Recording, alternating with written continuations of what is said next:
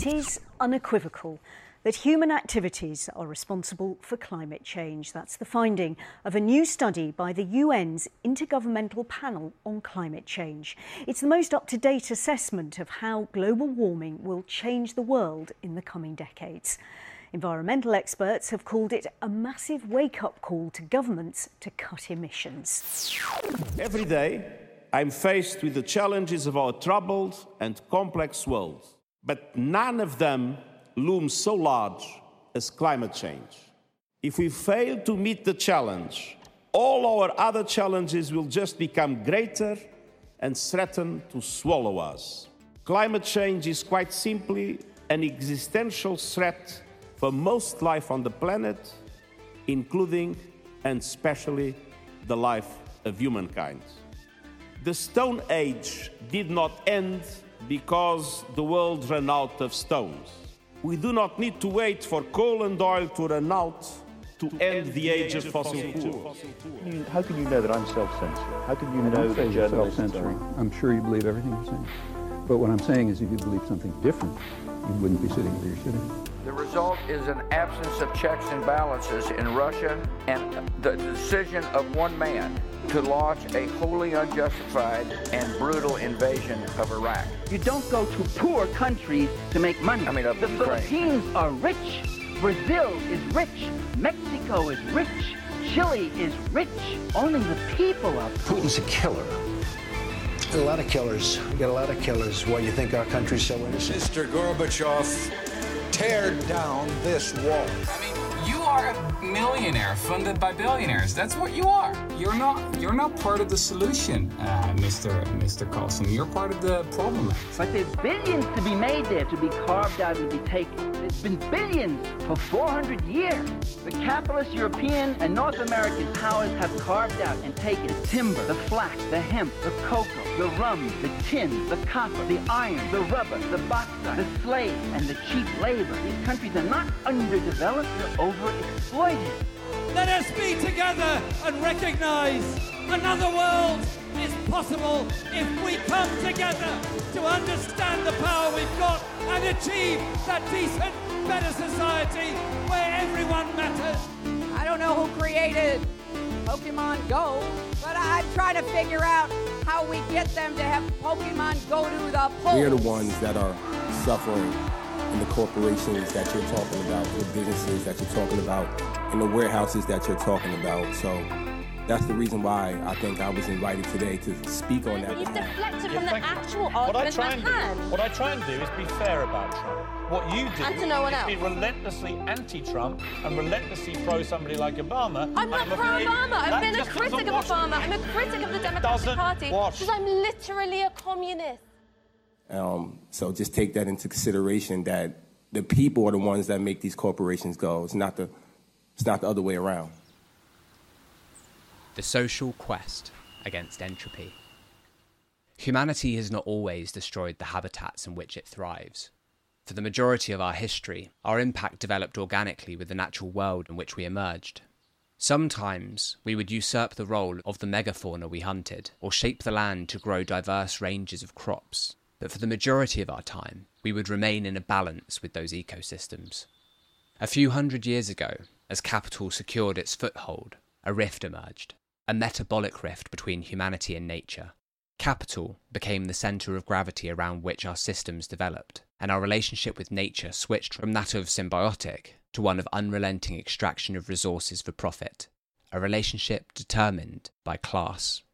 When the earliest colonisers explored new lands like Turtle Island, now the United States of America, they found bounties of resources that would enable them to repay the debts they owed to their lenders and an abundance more for them to make profit.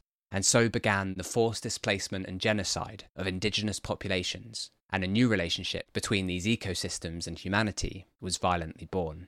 It was in 1856 that Eunice Newton Foote released a paper hypothesizing that increased amounts of CO2 in the atmosphere would lead to the altering of our climate, demonstrating the impacts of heat absorption by CO2 and water vapour.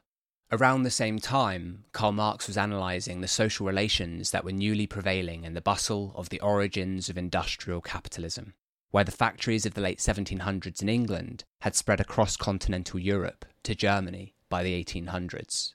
These social relations are now global.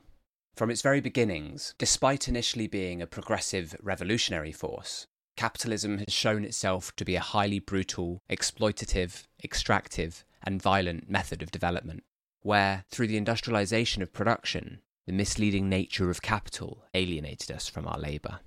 Reaching from beyond our biome, its tendrils are the machines and desks where humanity's labour comes into the closest contact with its exploiter. Our contributions absorbed by the capitalist. Just a small portion is offered to keep us subdued. Just enough to keep us in a perpetual state of survival, with only the market on offer for us to access those things which we must find every day in order to survive. Water, food, shelter. All the while, those means are becoming more and more untenable. The few concessions to our working conditions that we've won from the capitalists were signed in blood. Though, as time has made us forget the wounds of the generations before us, we have found ourselves complacent, as those commodities, born of over-extraction, have blinded us from our deteriorating conditions. The capitalist monopoly ownership of our resources and means of communication inevitably blind us with their narrative, as we live in a society of their making. From a base level of 280 parts of CO2 per million before the industrial era, in around 1988 we passed 350. Ever since then, we've been at risk of changes that can never be reversed.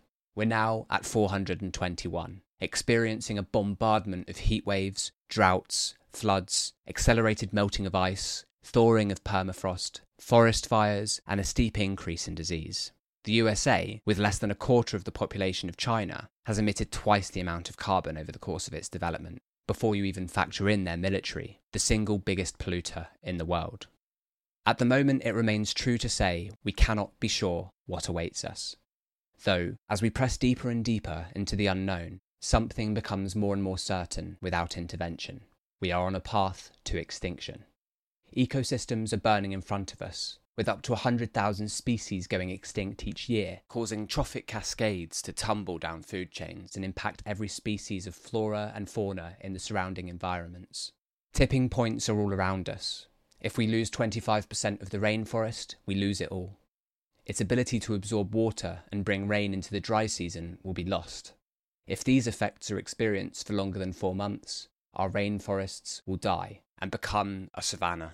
In the global north, short-term gains are always prioritised over thinking even a few months ahead, let alone years, as oil-rich geriatric members of an old empire legislate in their interests. Dubbed the Anthropocene, the age of human beings is undoubtedly here, the Holocene left firmly behind. But rather than casting an image of humanity, it will be capital's image that's scorched into the earth. An earth that may have seen huge die-offs before, but at 1,000th the current rate. If anything shows that capitalism cannot deliver the change that is needed, it's that we've known about the climate crisis for nearly the duration of this mode of production, and we are still driving directly into it. Titanic, iceberg. Over the past 100 years, there have been attempts to create alternative ways of living, often in less developed economies and isolated by capital, with one of the most successful forming in the feudal backwaters of Europe. Now, we must envisage a future of international cooperation towards stabilising our rapidly declining environment. The few attempts at alternative that remain undestroyed by the interests of capital, despite many attempts, are examples of some of the more hopeful, active efforts to mitigate the worst of the crisis we are facing today. Mother Nature is peaceful when we live in harmony with her, but unforgiving when we become complacent. We have many lessons to learn and many insights to inherit as we move forward to build a new society. The solutions need to be both long and short term. We cannot react to every earth-shattering record simply confirming that we are on course for the quickest mass extinction in the planet's history as they strike us. We will not be able to keep up with nature. We must react, but also prevent. We must take radical action and start with our locality. Start with those around us as capitalism leads our society towards total collapse, where currently 5 degrees warming is perfectly possible. Any resistance can, by its very nature, only be less deadly than that. This extinction event isn't something humanity can persevere through. Capitalism is a machine, and it's charging on. We're in this together. It's a collective challenge by its very nature. and one that cannot be handled as individuals. There is a path to a safer future. We must reduce emissions to zero within the next few years. The most generous of carbon budgets to avoid catastrophic events runs out imminently. If we want to mitigate for the worst and continue energy production, we must bend the curve immediately. We have a very small window to save humanity.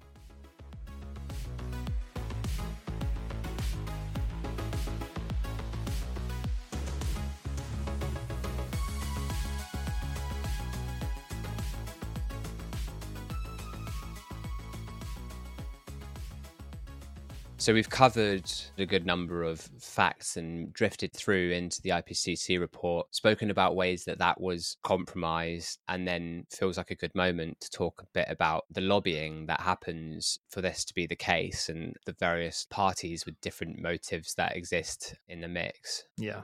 The deregulation that begun, not explicitly and only begun in the Thatcher-Reagan era, but that's continued since then and is going hard in places like the infamous Florida that we've already spoken about. Yeah. Are huge drivers behind this unsustainable position that we're in with being perfectly legal, air quotes, to kill the planet. For example, there's the Koch brothers, which it would feel wrong not to talk about. Yeah. There's also the Wilkes brothers. Do you know much about them? Not off the top of my head, no. They made their money in fracking and then funded some of the online right-wing publications. Okay, yeah. So, yeah, I think I vaguely do, because I think they're like, between the Kochs and the Wilkes, they cover a lot of that alternate media sphere, don't they? Yes, they do. Yeah, exactly. Like the Kochs cover a lot of the more traditional, and then the Wilkes cover a lot of the more digital. In the sense that the Wilkes sort of funded PragerU. Exactly. Turning Point USA, Daily Wire. Yeah, Ben Shapiro's outfit. Yeah. Yeah, Daily Wire has loads of big ones as well. They have Jordan Peterson. They have Matt Walsh, who's the leading anti-trans spokesperson. Yeah. Wasn't he the one who very much sort of directly had an influence over a law that was passed? He basically whipped up the frenzy. Yeah, you're right. He was talking in the hearings about the law and stuff, I think. And he made like the documentary recently called What is a Woman that was pushed all across the internet. Right. Michael Knowles as well. He was the one that like CPAC, the Conservative Conference, who was saying like we must eliminate transgenderism from public life, which is kind of openly calling for genocide. Yeah. So those are the outlets where they sort of... that's their company. Yeah, that's where they hang out. And then the Kochs being oil money that came from, well, Fred Koch. Oh, God. I know, was the dad. He was the one that was like kind of a chemist or something. He started the oil refinery that later became Koch Industries. Mm. And then his sons, Charles and David is now dead. Yeah, I thought. And Charles is still alive. And there's this thing called like the Kochtopus. Oh yeah, which is like this maze of money. And I've got some diagrams that we'll put in the show notes. Yeah, which illustrates the way that their tentacles are weaved and webbed from all these different institutions and organizations, philanthropic organizations to media outlets, think tanks, exactly. Even as far as they fund the creation of academic institutions such as the Macacius Centre, which its purpose is to look at market regulations, and in those institutions where they've like funded through their various bodies. Like Cato Institute. Like the Cato Institute. Yeah. They then have oversight over like hiring decisions and even student admissions in some cases. Mm. Which is crazy. Yeah, Cato is one of the examples. They also bought Time Inc., which used to own like the Time magazine and Fortune and Essence. I'm not sure how much of that it now owns. They invested in the Tea Party. Oh yeah. And they have quite a lot of influence over like the Atlantic, which is quite a mainstream news source. Yeah. And the Tea Party, because they fund lots of Republicans, don't they? Yeah. And the Tea Party was kind of like a breakaway right-wing Republican project, which is now like that politics is now dominant in the Republican Party. Yeah. So Trumpism is sort of an outgrowth almost, isn't it? Yeah. Yeah. And with the Atlantic, they've got journalists that win cash prizes from the Koch-owned Reason Foundation. Which is like, you can imagine, like, oh yes, good reasoning there. You've managed to deny climate change. Well done. Here's your cash prize. And then also they placed journalists from the Atlantic at the head of some of their foundations.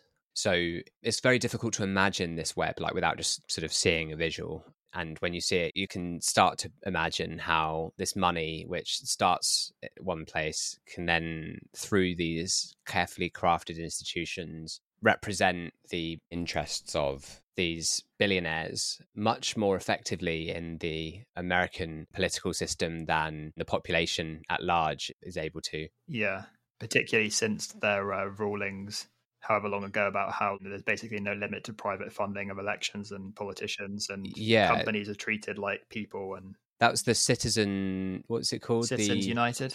Yeah, Citizens United. That was a decision by the Supreme Court that basically said that the freedom of speech clause of the First Amendment prohibits the government from restricting independent expenditures for political campaigns by corporations. Yeah. And then that was like when you start to just watch the graph of like corporate donor money going into the parties just go kind of like the temperature graphs. Yeah, it mirror exit. Yeah. And there's also subsidies as well, where through the lobbying, the government gives subsidies to the fossil fuel industry to extract fossil fuels. So it's not only a disincentive, it's like a positive incentive to make it cheaper to do those things. And then the other side of that, which is also interesting from a policy perspective, is that quite often when they try to create disincentives, they put it on the consumer end. So they have fuel taxes, which makes fuel more expensive at the pump, which can, increase the profit of the industries. And it tries to like bail out and put it on the population, often obviously most affecting the most poor in the population who need to drive to their jobs. And movements like the Yellow Vests and stuff come out of that kind of policy, with Macron as one example. In France, yeah. Yeah, so it can be you can also have regressive ways of trying to address it. Yeah.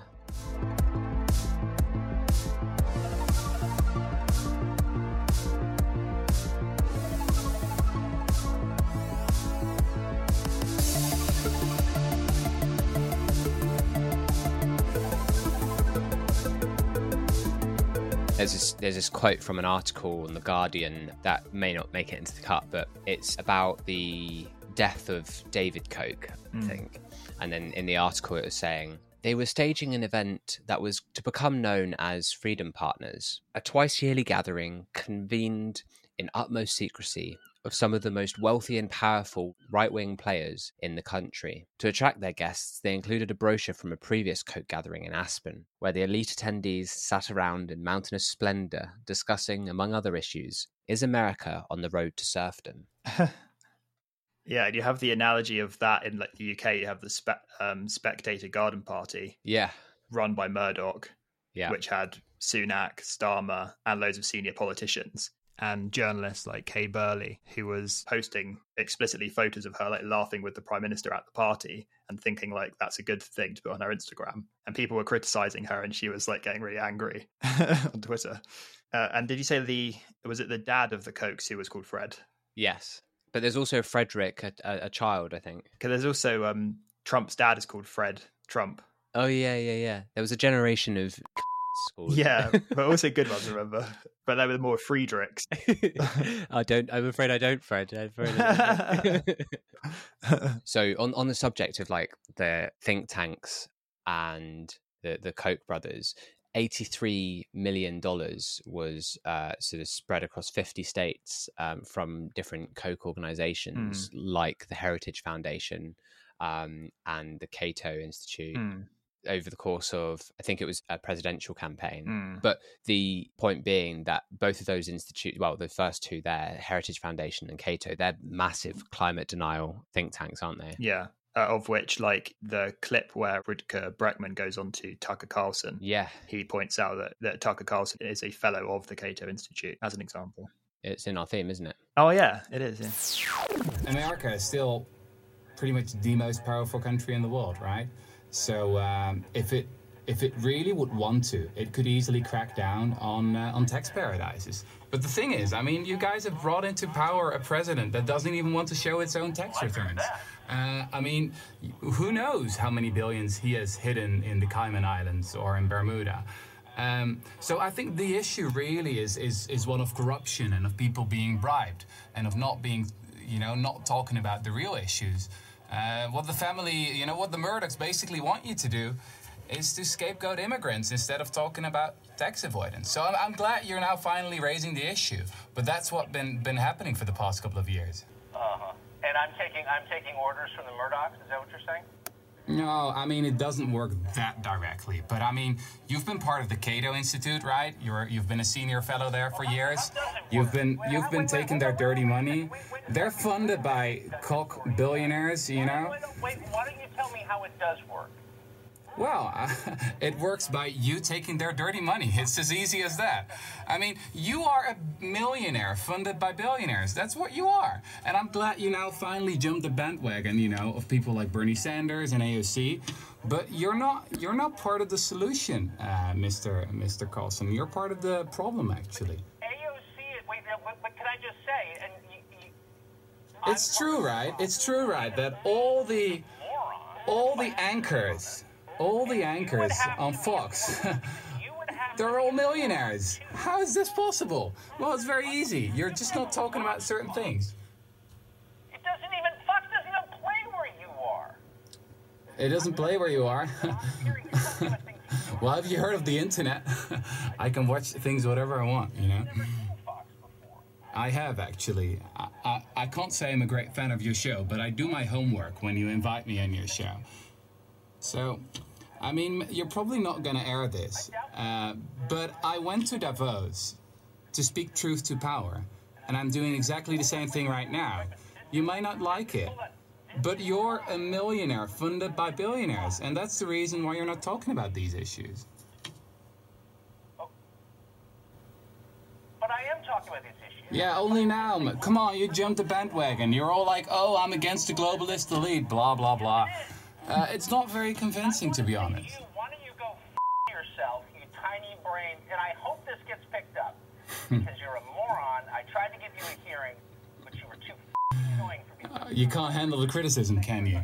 And when you start to really get a grasp on the control that the industry has over the narrative and how it chooses what words are acceptable in mainstream discourse, it starts to become really obvious what's happening. It's the same with like the carbon footprint stuff, isn't it? Which is all just manufactured to push the responsibility onto the individual. Yeah. And those calculators were invented by I think it might have been BP or one of the fossil fuel things. Because even on the level of rich people, you know, a major discourse is kind of, oh, rich people contribute more because they use private jets and they use more resources like big houses that they heat and stuff. Even that is kind of a misdirection from like the source of their wealth being whatever kind of exploitative practice it is, like production or finance, which is a much larger footprint than their personal spending with the profits they make from those enterprises. Definitely. I thought I watched a video the other day where some of these facts and maps have come from as well, and I'll put the video link in the description. And they talk about Stand Together, a Koch foundation, is quite loose on their website about what their purposes are. It's sort of, you know, a philanthropic organization, blah, blah, blah. But in their tax document, it's much more explicit, and it says that its purpose is to advance its members' common business interests by advancing the principles of free markets and a free society. Which is just really, I don't know if mask off's the right word, because it's sort of masked by capitalist conceptions. It's the fundamental logic in a very direct way, isn't it? The conflation of free markets, of like the right for like international corporations to create monopolies with a free society, i.e. like individuals who are not oppressed and can follow their own desires. Yeah. It's that taking the word democracy and then making it mean that we have a unregulated capitalist marketplace. Yeah, and then using that as a justification to export it to other countries as well on the end of military, which you wanted to mention the military as well. Yeah, like to collaborate with other democracies. Yeah. Just swap the word for capitalist economies. Yeah, and also even on its own terms, like only free markets in one direction, in the sense that they like sanction and restrict and put debt upon the countries which they're trading with. But they want it to be entirely frictionless in one direction. Yeah, you touched on the military there, and like one of the facts that always sticks with me is the fact that if every carbon emitting nation stopped emitting carbon apart from the US military, then we would still not be on course to prevent the warming that we need to avoid. Oh God, yeah. And I think they have a loophole, don't they, that they don't include the military in the calculations of the carbon. Yes. Yeah, so we'll leave that one there hanging. Yeah. What do you say about that? There's not really much else to say, is there? I mean, no. The military-industrial complex in America especially is inextricably tied to their economy. Yeah. In a way where it's pretty much not just the core of their manufacturing industries, but it's also so deeply embedded into their political system and their defense committees and all these decision-making groups which directly benefit from a revenue perspective from the decision to prolong war. Yeah, like they Lockheed Martin and all those private firms that deal arms, their profits go way up every time there's conflict. They make loads of money from invasions. And like the head of Boeing is one time on the defense committee, and then the head of Lockheed Martin is the next revolving door thing. Yeah, like one example of how intimately they're tied is that the US military and the Navy control a lot of the international shipping lanes, which is the source of a lot of the US's profits. So things like that start to complicate pictures around reforms like the Green New Deal, which is like take a load of money from the military and put it into transforming towards a zero carbon based economy, infrastructure and everything. A lot of that money that's being spent on the military isn't just entirely irrational from the outside, like within the system logic of capitalism. It's providing the basis for hyper extraction of profit to the US economy. Yeah. And the petrodollars that are cycled through that, it's like they call it military Keynesianism, because a lot of the money that comes in, they wash it through the military industrial complex. And that basis of the petrodollar perpetuates the hegemony of the petrodollar in the world economy. And that's something that's under threat at the moment, but that's kind of how it's been working. Yeah. And when you were talking there about the fact that the US like controls all the shipping lanes and whatnot, the international rules-based order, which they speak of, you know, as being like kind of what they are policing in the world, is pretty much everything you just described there, right? It's like their continued oversight and control over like the world's economy. Their rules, order for them.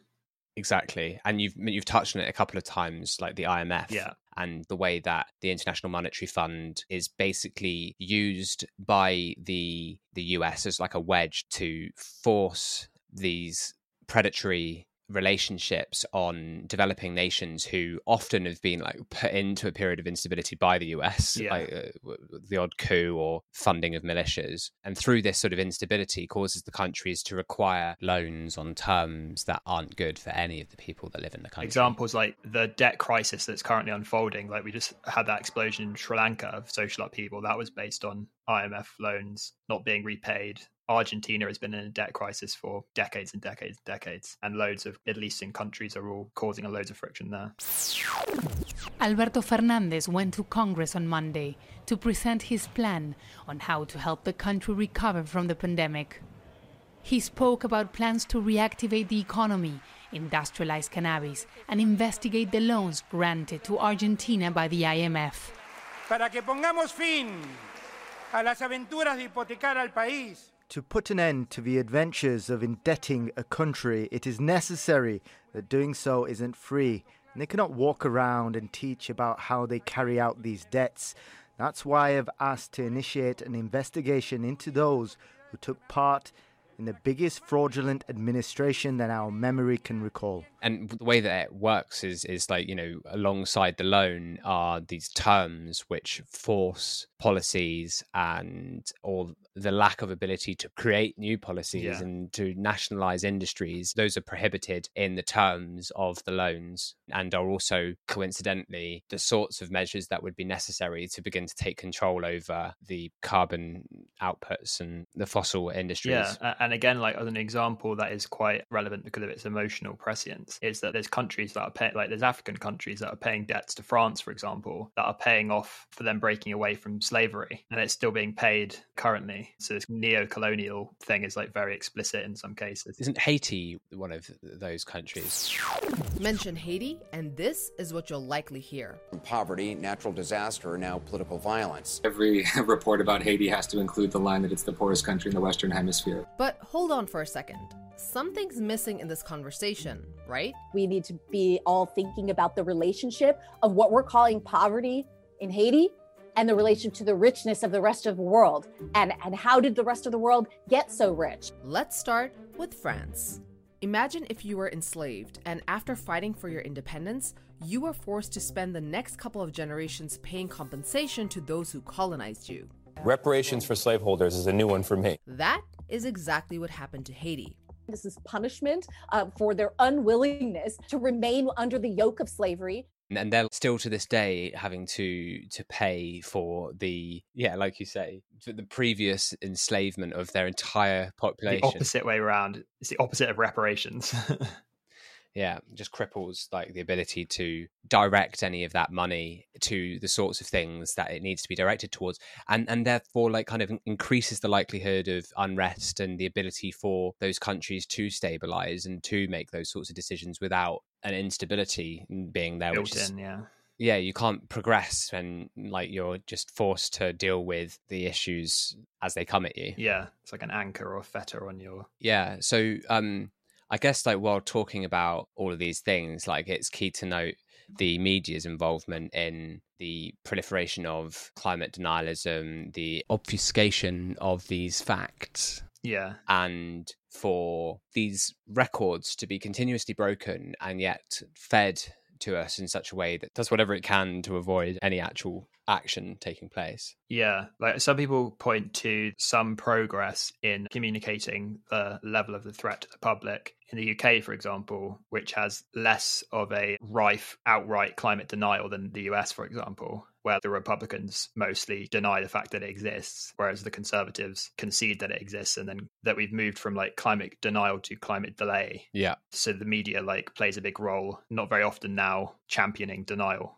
entirely, but it's more like delay, distraction, obfuscation kind of thing. Yeah. It's funny because when I was searching for some decarbonisation data, the entirety of the search results that came up were accounting firms. The top 5 like accounting firms that are pretty much PR firms as well and everything. And they're like tracking all the data and stuff, but hand in hand with industry, I imagine. Yeah. So they'll kind of help you manage the appearance, like greenwashing stuff and creative carbon accounting and things like that, will they? Yeah, I mean, I sort of avoided actually taking data from them or looking at them particularly, but I found it quite telling that I immediately come across PwC, and they are the second largest professional service network in the world, considered one of the big 4 accounting firms along with Deloitte, EY and KPMG. They're like, professional services, PR. Like, and we have the same revolving door there, don't we? Where a lot of senior politicians come from that or go to that. I was just going to say, like, the first thing that came to mind, I think just because I saw it yesterday when you said that, was like Nick Clegg going to Meta. Like, as their data officer. Yeah. Another good example of one of those things is the IEA, the Institute of Economic Affairs, because they're like a right-wing think tank. And every time that someone like the BBC has like a discussion on a panel, they'll bring them on as like the right-wing example. And then they won't disclose what their actual direct monetary incentives are for what they're saying versus whoever they bring on the left, which could be anyone from like the Labour right to, Novara Media or something in a rare example. Yeah, definitely. Yeah, that revolving door is just present in all of these institutions, isn't it? It's cross-feeding of people who find their groove with the right level of denialism and compensation. Yeah, they're bourgeois class actors. And so like, these are all specific explorations in the way that the dictatorship of the bourgeoisie operates, where it's one class within every institution that is ruling it. And they kind of move between each other, and they all like defend the same class interests consistently across the board. So it's hard to have any kind of breakthrough without a larger political project that takes those things seriously. Yeah, and I guess that's an opportunity to, move from the level of people in the institutions to state, the opportunity to talk a little bit about, one of the stories I had down, I don't know, as a sprinkling of context was like the story of BP. Do you know much about it, British Petroleum? I don't think so. I think like there's some particular facts that I can't remember right now that are like crazy or something. Yeah. In April 1951, the Iranian government nationalized the Iranian oil industry by a unanimous vote, and the National Iranian Oil Company was formed. displacing the AIOC, which was the name of BP at the time. The AIOC withdrew its management from Iran, and Britain organised an effective worldwide embargo of Iranian oil. The British government, which owned the AIOC, contested the nationalisation at the International Court of Justice at The Hague, but its complaint was dismissed. Prime Minister Churchill asked President Eisenhower for help in overthrowing the Mossadegh. The anti-Mossadegh plan was orchestrated under the code name Operation Ajax by the CIA and Operation Boot by SIS MI6. The CIA and the British helped stage a coup in August 1953, the 1953 Iranian coup d'etat, which established pro-Western general Fazlollah Zahedi as the new PM and greatly strengthened the political power of Shah Mohammad Reza Pahlavi. The AIOC was able to return to Iran. Oh, God. Yeah, I was going to ask if that was to do with the Shah and things. Yeah, so what do you know of the Shah? I was just going to very quickly say, in 1954, so 3 years later, that's when they renamed to become the British Petroleum Company, and the holding company was founded in October 1954 in London to bring Iranian oil back to the international market, and then it continues to talk about their stakes and the ways that kind of went on. But yeah, I just thought that was like... that's a great example. What was it you were thinking about the Shah? Well, just that, like, that's some of the context of the history of Iran, where the Shah was kind of Western-backed, basically monarch, who they since had the Iranian Revolution against that and installed the more religious-based indigenous Iranian ruling class. So they kind of supplanted the external one and then have their own kind of reactionary but domestically based project, which has then been recently challenged by the protests in Iran, which they've mostly managed to ride out now, it seems, but there remains growing dissent, and especially against the overreach of kind of religious oppression and indoctrination with like the head coverings and all these different things. But yeah, that was like the step before. Yeah, that's an example of the state working hand in hand with industry to establish private extraction and for the interest of the developed nations that can exert power over the less developed economies. Yeah.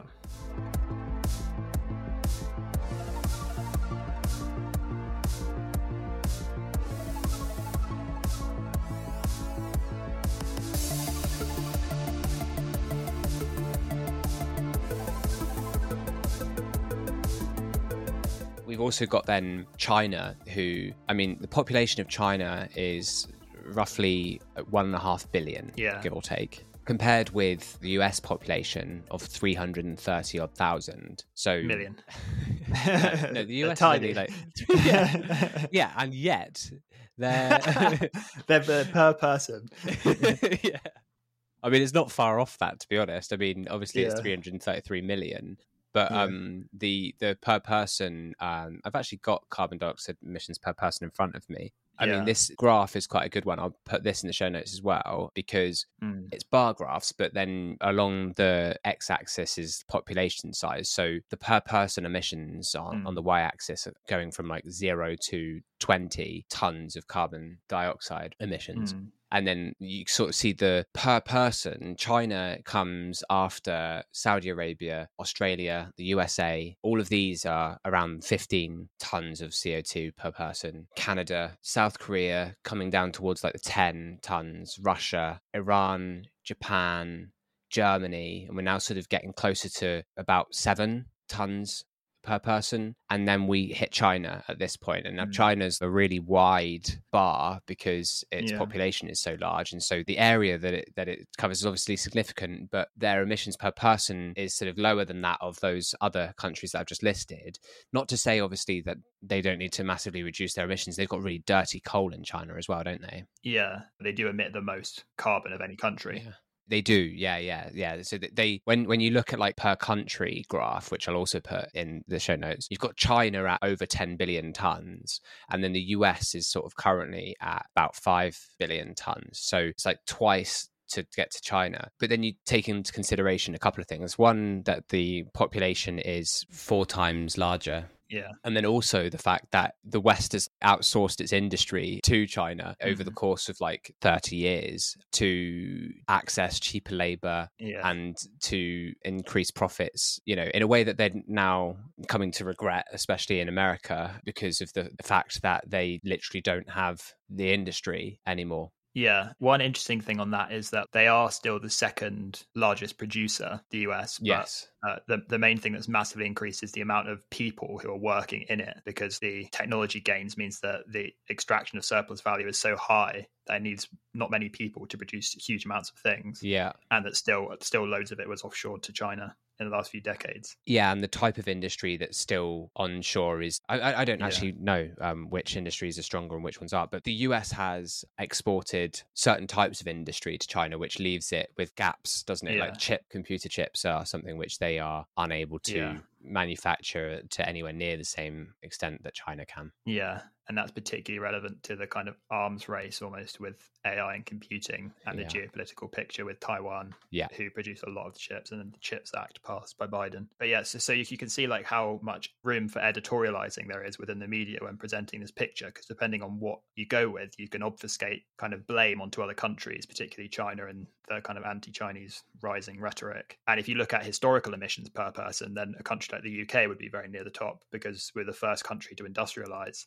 and we had such a small population. So they present themselves today as like world leading. And there's also lots of questions about debt in terms of the other way around, in terms of reparations, where that's starting to come up in the COP meetings now, where the hyper-exploited countries are talking about being reimbursed for, in some cases, centuries of hyper-exploitation to enable them to make a green transition. And that was like starting to gain some traction, and then it's constantly being rolled back and diluted and challenged and things. And especially most recently, the UK, the amount that they agreed to pay to some global south countries, they've rolled back on. They said like they can no longer afford it because of COVID. Yeah, didn't they just stop paying? Yeah, I think so, yeah.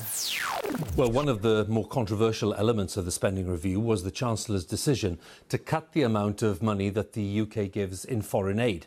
The decision has been widely criticised, and a minister at the Foreign Office has resigned today in protest after the decision. Mr Sunak told MPs that to carry on spending abroad when there was a domestic emergency was difficult to justify. Our diplomatic correspondent James Landale has more details. For years, the sight of a plane delivering British food and medicine has brought hope to millions.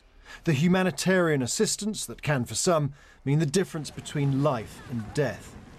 But now the government's cutting back. Crazy. I mean, China, as things stand, has quite progressive green policies. Do you know much about them? Yeah, well, one of the things technologically that's been massive is like pretty much, the precipitous fall in the cost of manufacturing solar cells and solar panels. That's been driven almost entirely by China. Yeah, so the cost of solar since 1976, where the price per watt of solar photovoltaics adjusted for inflation and presented in US dollars is from 1976, $100 per watt, to 2019, less than $0.4. Oh, wow. With each doubling of installed capacity, the price of solar modules dropped on average by 20.2%. Yeah, so the price of solar modules declined by 99.6% since 1976. Yeah, wow. Yeah, and it's recently that like green technologies overall are now cheaper for producing energy than fossil fuels. But this is like just another example of how the defenders of capitalism in dealing with this would say that, because it's a rational market that responds to efficiency, then we would transition very quickly as soon as it becomes more cheap. But because we have these entrenched interests that have like been historically powerful, that's just another example of a kind of reactionary institution that works against its own logic or its own professed logic. I guess the only other thing, which is something we can cover on another time, is like that in the way that we've spoken about US debt control and military control of global south, like the new relationship that's becoming more relevant to examine critically is China's relationship to Africa and East Asia and various places where they're using debts, but seemingly less exploitative debts. But obviously there's loads of nuance there that's hard to glean and we need to go into. Yeah, they seem like more rational relationships that are less predatory, but they are expansionist, and the imperial relationship is still there and needs to be examined because it's happening under capitalist development. but we should come back to and do that in itself, shouldn't we, at some point, like you say? Yeah. So I guess with all of this and that picture of where we're at, the state of the issue, the very fact that we are in the final years of being able to do anything about it, and this discussion around policy and the way that that's influenced by lobbying, exacerbated by the media, and these reports are sort of distorted through those different vehicles, all of which can be explained by sort of the profit motive driving our economy, the global economy, and our relationship with oil and gas, which is like a massive legacy industry with a huge amount of lobbying power. I mean, just another example on top of having spoken about BP and others and having brought up Shell in the past. I mean, Shell's highest earnings in history happened in 2022 during COVID pandemic. It made $40 billion in profit, and the GDP of 116 other countries is less than Shell's profit. So it just goes to show the scale of their earnings. And then Shell paid 134 million in taxes. Yeah. So these relationships where these companies are making such huge decisions based on their profit and loss, with implications of the magnitude of billions of people at risk of, well, the entire species. It's hard to put into words, isn't it? And biosphere, like other species, I suppose, as well. Exactly. Yeah. I thought it was relevant to just let the seagulls have a little laugh at our expense. I thought it was relevant to bring up a Michael Heinrich quote from chapter 1 of An Introduction to the 3 volumes of Karl Marx's Capital, which was, in capitalism, excessive profit-seeking is not a moral failure on the part of individuals, but rather a necessity for surviving as a capitalist. Capitalism rests upon a systemic relationship of domination that produces constraints to which both workers and capitalists are subordinated. And I felt like it was relevant to the subject of climate because, like, very often it's turned into this moral argument about what individuals can do, but also how evil the individuals that have these positions of power are. But having a more systemic understanding of where we are right now leads to slightly different conclusions, doesn't it? Yeah. Like they're not bad actors who are choosing actively to be that in a moral sense. They're like compelled as harshly as workers are to accumulate as much as they can, as quickly as they can, or they will cease to be capitalists. And so like the subject of history isn't the individuals themselves, it's capital. It's the Marx calls it the automatic subject, that those people are capitalists insofar as they execute the accumulation of capital. So they're merely tools of an inhuman force that is driving us towards apocalypse. Yeah, I think it was Sean from the Antifada, a podcast that we both listened to, that was saying how it's like we're not in the Anthropocene, we're in the Capital-ocene. Yeah. Where capitalist compelled accumulation is directly to blame, you know, the proliferation of fossil fuels. Yeah. It's sort of to be seen as one and the same. So I guess the question of what's to be done is a multifaceted one, which we'll have to also continue to discuss from now until the end of humanity or the successful liberation of humanity. In the short term, I mean, there's some things that could be done overnight, being less predatory relationships between nations and debt forgiveness for the global south would be a huge step in the direction of enabling them to make decisions for themselves and have autonomy back around what's best for the sustainable development of their countries and the ability to produce more livable conditions for their populations. That one crosses a few of the points that we've discussed already, doesn't it? Yeah, there's like a lot of proposals like that are what you call non-reformist reforms, in that it's an action that can be taken that doesn't involve necessary revolutionary action. Yeah. But it's a reform to the system, because that would still be a system based on nation states collaborating internationally. But it's a reform that challenges the fundamental logic such that if it was implemented, the kind of system logic is disrupted in a way that would create opportunities for change. A lot of the socialist arguments are that these things naturally arise from the accumulation of capital, but that the new stakes that are involved now are that we could go from capitalism to extinction rather than from capitalism to socialism. And so that would be an example of a non-reformist reform that would change conditions such that new things would become possible, but it's technically possible within the logic of the existing system. Yeah. And with a time frame of less than 5 years to make some of these changes or move into a phase of much greater crisis, we want to abolish all capitalist institutions and start from scratch, but also need to do some stuff pretty quickly. Yeah. And so actioning things within what already exists to that extent is just a necessary step, isn't it? Definitely. Nation states will play a large part necessarily in the beginning of the transition, if we're successful on the timescale that we need to be. Yeah. And so sort of looking at that timescale and that ghastly orange confetti, that, when you begin to think of organizations like Just Stop Oil and Extinction Rebellion, which Just Stop Oil, what would you say, like split from, but not split? Yeah, I don't know how direct the split was, but they were definitely like spawned. Yeah, definitely like spawned from Extinction Rebellion. And now it's taking more direct action in ways which Extinction Rebellion stepped a little bit away from, in the sense of like kind of disruption in order to try to appeal to a broader mass movement that brings that subject to the surface and enables people to organize among themselves and across different actions. But these Just Stop Oil actions are, in the way that they are being presented by the media, can be paralleled with previous movements like the suffragettes, can't they? And that reactionary resistance toward change, but necessary change, that presented as crazy, but is in reality the opposite. Yeah, and like the suffragettes will be looked back on in very different context if there's people to look back. Yeah. And with Extinction Rebellion, the way that we kind of look at it, I think, is they've been very successful on their own terms, in that they've rhetorically gained, for example, the fact that the UK government has declared a climate emergency in words.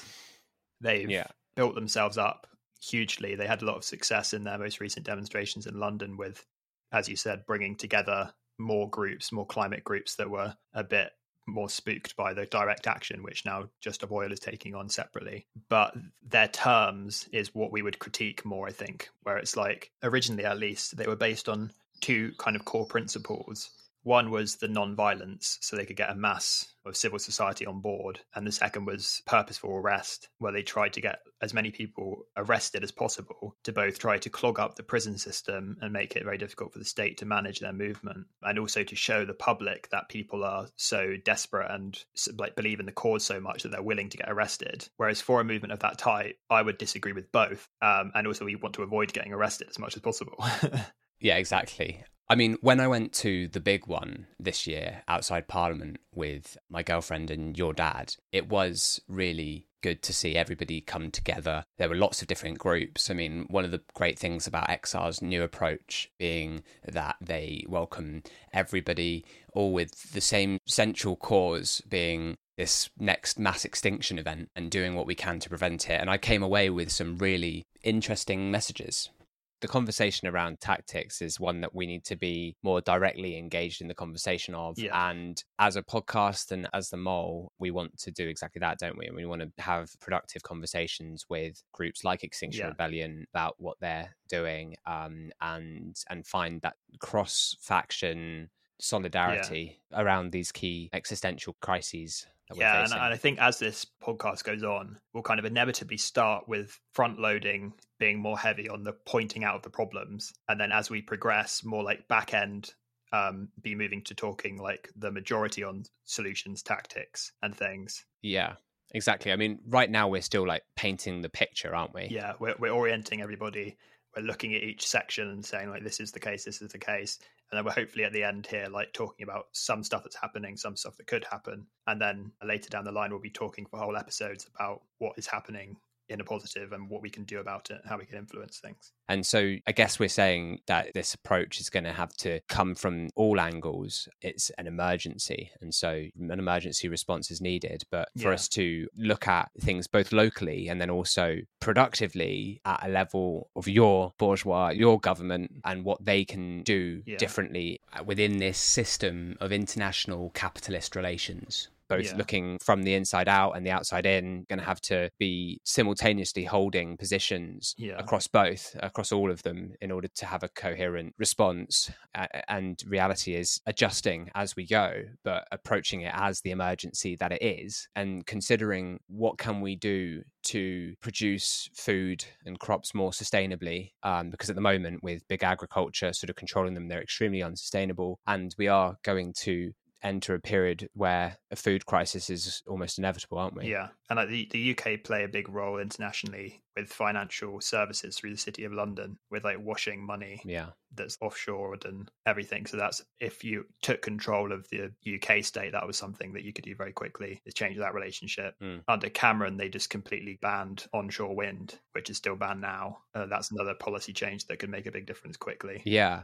I mean, Truss was, I can't remember where Truss got with all the stuff that she was doing in her week in office, but she she was saying that like solar panels are a blight on the countryside, wasn't she? And she was trying to she's bringing fracking back. Yeah. And I don't remember if like Sunak took it on and then didn't quite, but basically, as you say, making sure that all of those easy wins are done as quickly as possible. Yeah. And turning our agriculture in the UK away from this strategy of biofuels, burning crops for fuel, and toward producing the sorts of food that our climate as it stands can produce, be a much better use of the land. Yeah. Other easy wins are like housing, like building affordable, good quality, insulated housing, social housing. And insulating existing housing straight away. Yeah. Trains, building a high-speed electric rail, making it cheap or free at the point of use to discourage like expansion of highways and increasing reliance on cars. Yeah. Public transport needs to be invested in straight away and kind of locally, but also, well, everywhere. The US is an example of the country at the center of all of it, like kind of the richest nation that's ever existed, and yet has dams and bridges which are close to buckling and can't pass the budgets to fix them. And with a creaking rail network that's privatized and deregulated, and the labor conditions are terrible. But across the world, better public transport and a move away from cars is key. Yeah, that's another example of where China made loads of progress with building high-speed rail very quickly. Yeah. You can look at 10 years ago and now, and the network is 100 times bigger. Yeah. And then you look at like the same in the US and it's shrinking, or just look at California and they can't do one stretch. Or like Elon Musk is making those underground car things. That can't process anywhere near the same volume of people, and like with Teslas that just set on fire. And yeah, exactly. And then we also want to come back to the subject of degrowth in another episode, don't we? Yeah. But that plays a role here. Yeah, definitely. There's a lot of nuance in the topic, and a lot of debate around it on the left, but it is necessarily part of this conversation, at least. And do you want to do a very quick like introduction to it? Yeah, it's basically the idea that the mess we've got ourselves in has been based on infinite growth, which is prioritized by capitalism as a system, even differently to previous modes of production, and that transitioning out of it will necessarily involve an orientation that is either growth neutral, like it doesn't matter if things are growing or not, or anti-growth in the sense that we need to ramp down a lot of commodity production and energy extraction, especially very inefficient. And then there's a big debate around how you sell that as a proposal to the populations. And if you kind of do it unilaterally immediately, then it's like the global north benefits from the extra growth that it's had for so long, and you don't allow global south countries to grow. But there's a whole debate about like, how do you define that and things. So ever since the limits to growth in 1972, I guess, there's been this critique that the world can't keep growing as it has been, that it'll eventually lead to ecological collapse. That eventually seems to be coming true. But it is a very strange moment, because on the other hand, we understand that we need to increase very, very quickly the amount of green energy and clean energy that we're producing. And that requires growing at least one thing: solar panels, wind turbines, batteries, and so on. Yeah, so we'll definitely come back to that. And then I guess a positive example to perhaps to end the conversation on is Costa Rica, which successfully managed to remove cattle ranching and doubled its rainforest. So it can be done. Oh, wow, that's cool.